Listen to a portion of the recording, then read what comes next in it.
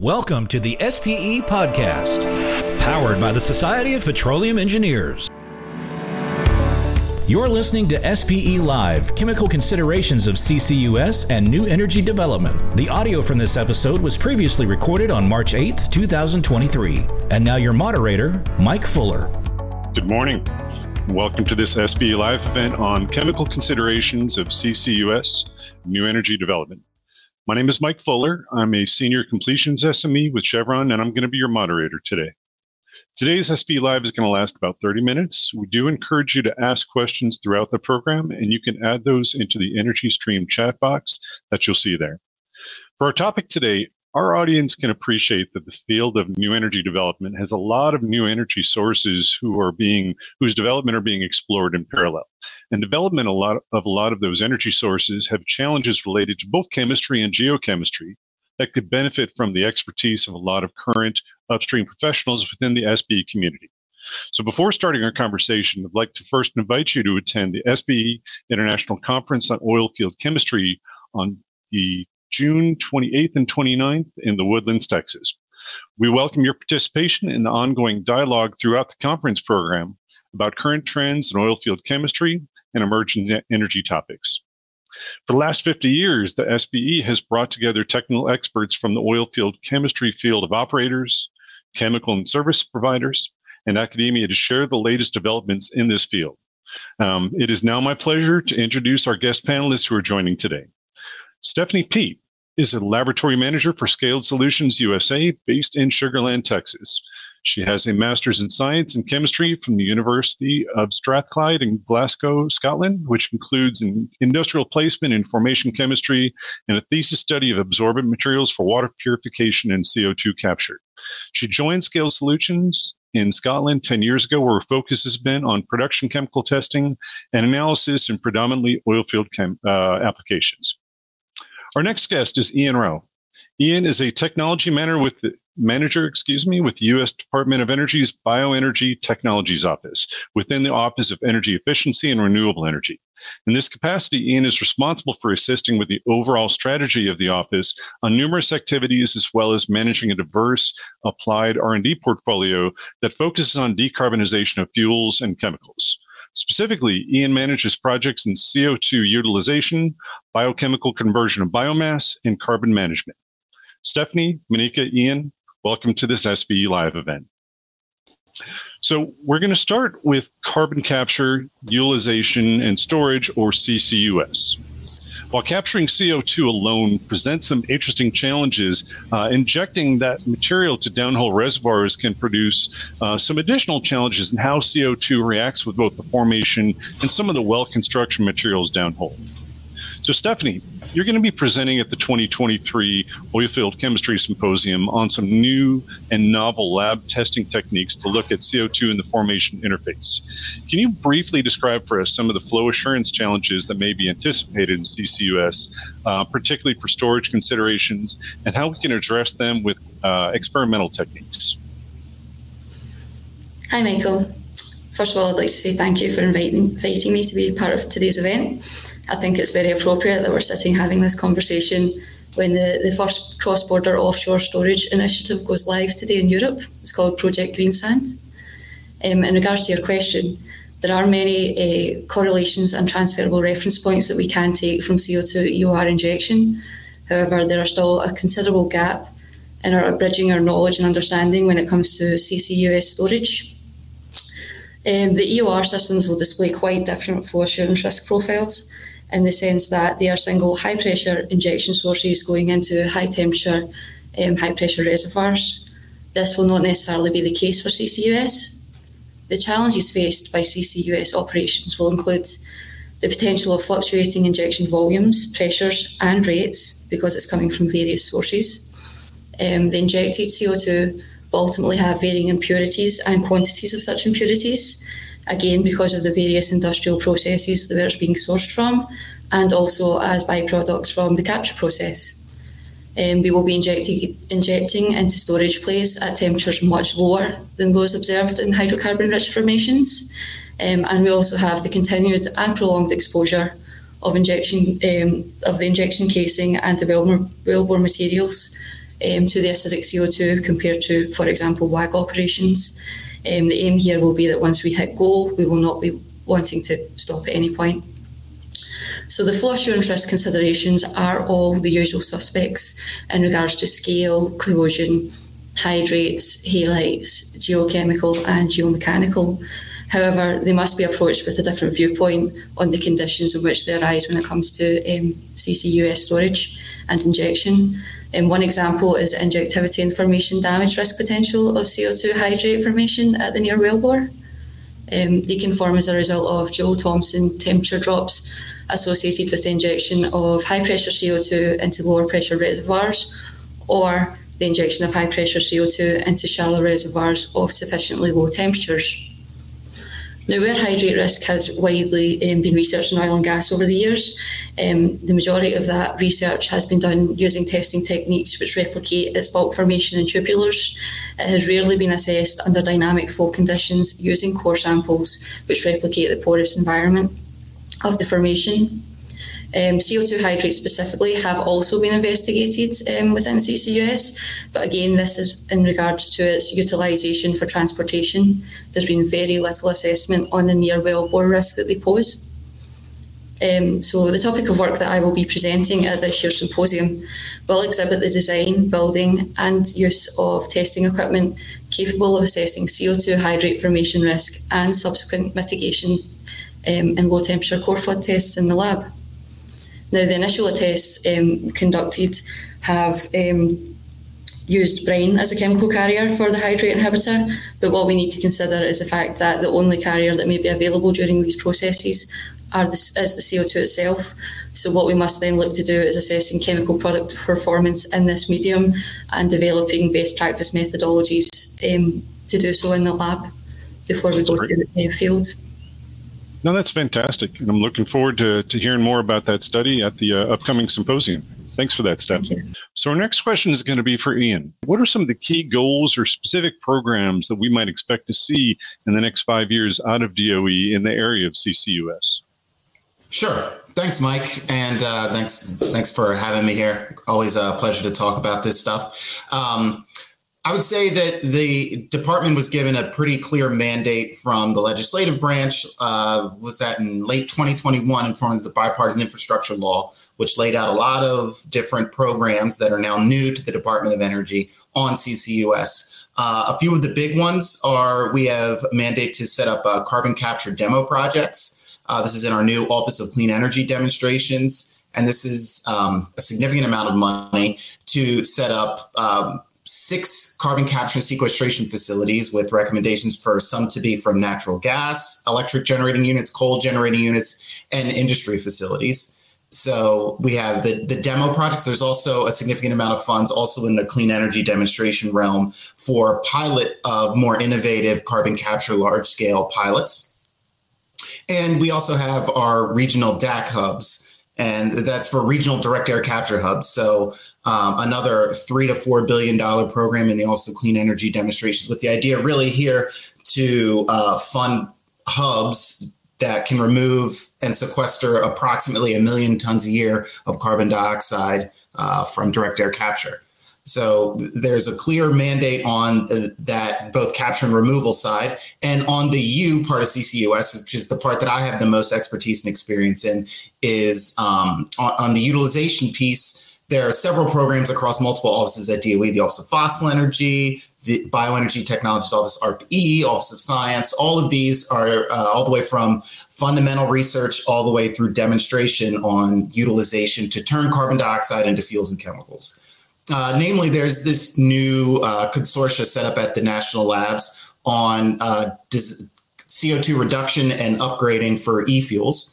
And the idea there is, how do you leverage renewable electricity and carbon dioxide to turn it into fuels and chemicals? And that can all be wrapped up into other initiatives we have at the Department of Energy, like the Sustainable Aviation Fuel Grand Challenge, the idea that we need to get up to 36 billion gallons of sustainable aviation fuel by the year 2050. And we can use a lot of biomass feedstocks to meet that need, but there's only so much biomass. We need to look to other feedstocks like carbon dioxide. So that's one initiative helping us there. And as well as back to the carbon capture and sequestration side, we have our carbon dioxide removal energy earth shot, which is around the goal of $100 per ton carbon dioxide removal by the year 2031, I believe. So there's a lot of R&D underway right now to try to hit that goal. Wow, that's fascinating. Sounds like a wide suite of work, and we appreciate you sharing some of that with us. So at this point, since there's so many different topics under this area of new energy, I'm going to move on to talk a little bit about hydrogen. So, and Ian, this question will go to you again. So when thinking about development of hydrogen as an energy source, the first questions that really come up are related to safety and monitoring. So Ian, you had recently moderated a webinar that talked about hydrogen and some of these considerations. Can you comment either based on some of that webinar or based on your ongoing work about some of that work at the DOE to explore really specifically safety and transport of hydrogen from a chemical standpoint? Yeah. Great question. Yeah, very important because hydrogen, while very energy dense on a per mass basis, it's extremely not energy dense on a per volume basis. So you've got to shove it in and really cram it into a vessel. And then you have something very flammable under a pressurized vessel. So the safety implications are clearly very important. I would say the leading platform we have to understand this safety and risks associated with hydrogen storage and transportation would be the hydrogen risk assessment model. It's a state-of-the-art hydrogen safety model and data platform, and it really is built to put all of the R&D that has gone on at the national labs and everywhere else associated with understanding those risks into the hand of industrial partners and researchers. So this is led out of Sandia National Labs, and it takes information like the frequency and probability data for hydrogen component failures, like embrittlement, some models on hydrogen gas and flame behaviors, what happens to gas plumes as they escape from certain holes or fissures, and really taking all of that information, including ignition probabilities and stuff, into a model so that somebody can assess the risk of it if they have a good understanding of the model. It's not to designate whether or not a certain project or activity is safe, but just to add more understanding so everybody knows the risks involved. There's a good example of this at work is the team at Sandia had a collaboration with the state of Massachusetts to understand the risk associated with transporting hydrogen in some underground tunnels there, because the obvious risk there is if hydrogen's leaking, it's in a tunnel, does it build up and explode, and do you have a big problem? And working together with Sandia, they were able to get a real understanding of the risk there and realize that there's actually a lot of room to do such an activity with some relative safety.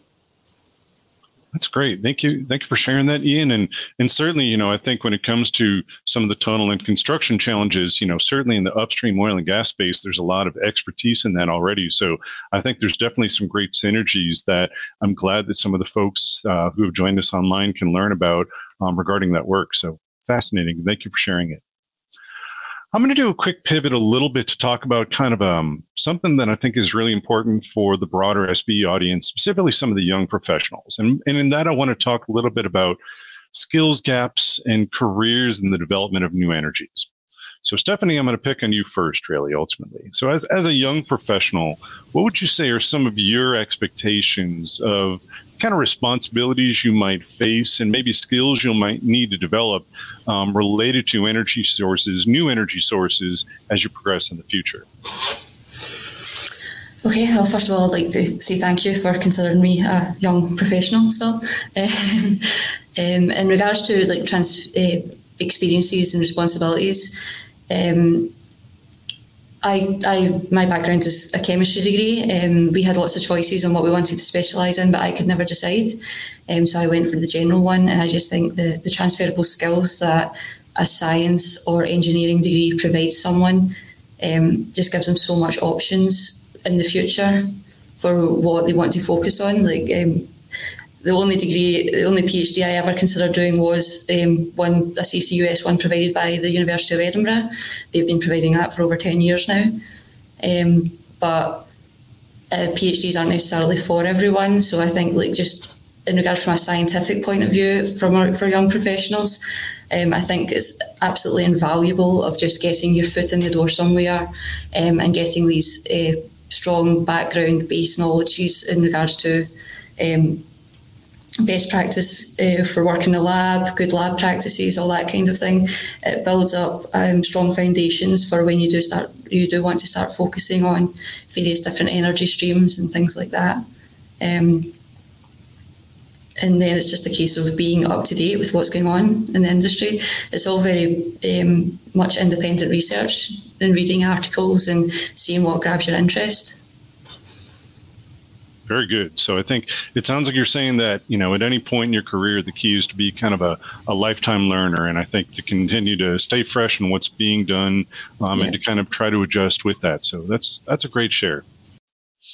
If it's okay, and Ian, can you give me a thumbs up that you can hear us? Good. So with you back, we're going to ask you one more question also in the similar space of my previous question on careers and career development. So I'm familiar that DOE has got an internship program for early career professionals to learn a little bit or to dabble in the space of new energies. Can you tell us a little bit about that program? And then we'll get to some audience questions. Sure, Mike. I'm also noting that you didn't call me a young professional, so I'm going to remember that. But I would say DOE has a plethora of different programs to try to get new people involved, people fresh out of school, or even people already established in their career who want some experience in some different energy topics. First, I would cite the student ORISE program, Oak Ridge. Apologies, I forget what the acronym stands for, but it's an internship program specifically focused at students just out of school. And I've worked with many interns through that program, and they're people that I consider friends to this day, and they've gone on to have very successful careers in either the national lab system, out in industry or academia, or at DOE itself. So that is a lucrative route in. There's also a lot of fellowships regarding a lot of routes for things like the AAAS fellowship, the Presidential Management Fellowship. These are all things that I would explore if you're a young professional looking for a way to get involved with DOE, as well as we've plenty of technology commercialization type activities where the goal here is really to connect people in industry or academia that have a new technology, but they don't have the funding to they need more support to keep it to get it out into the commercial sphere. They can come in, work with the national lab, get some support from DOE, and they can move that technology forward if they can get some R&D funds to do that. Yeah. Fantastic. And thank you for sharing that. So I'm going to pivot at this point to some questions online. And the first question we can put to just about anybody. So the question comes through LinkedIn, and it is, what are some of the most promising chemical processes for CCUS and new energy development? And really, what are some of the key challenges with scaling them up for large-scale implementation? So if anybody wants to tackle that, I would encourage you guys to take a crack at it.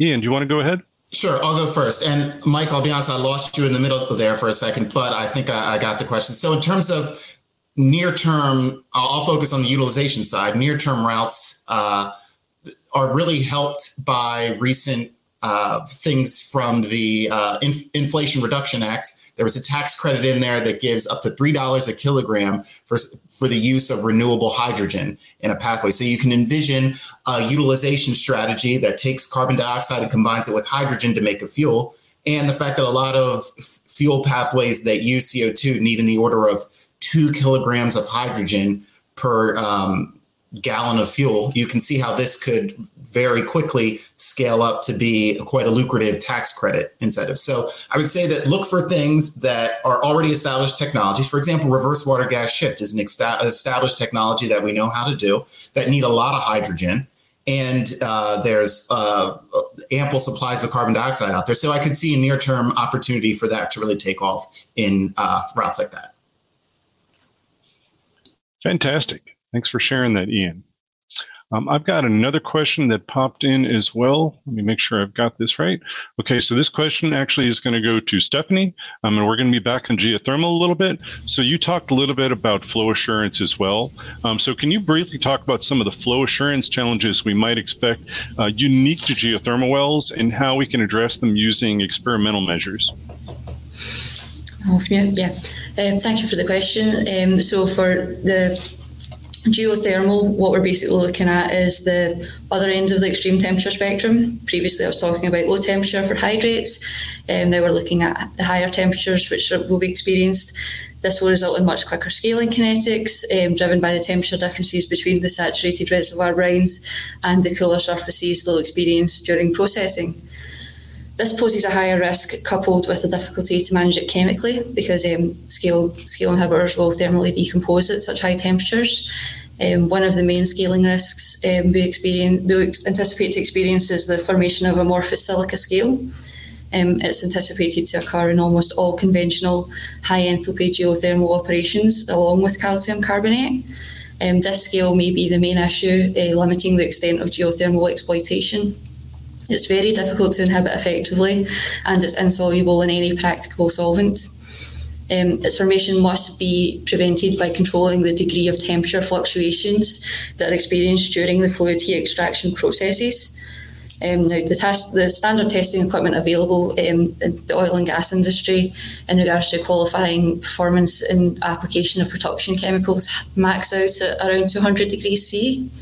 Now, the equipment, the temperatures that geothermal will experience will be much higher than this.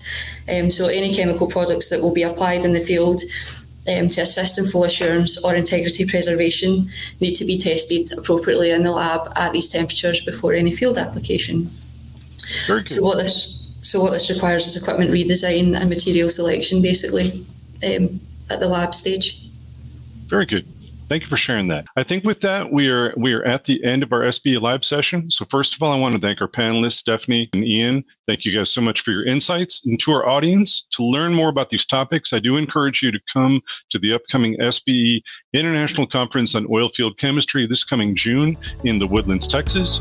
So again, to everyone, thank you for your questions and comments and for joining us today. We'll see you next time.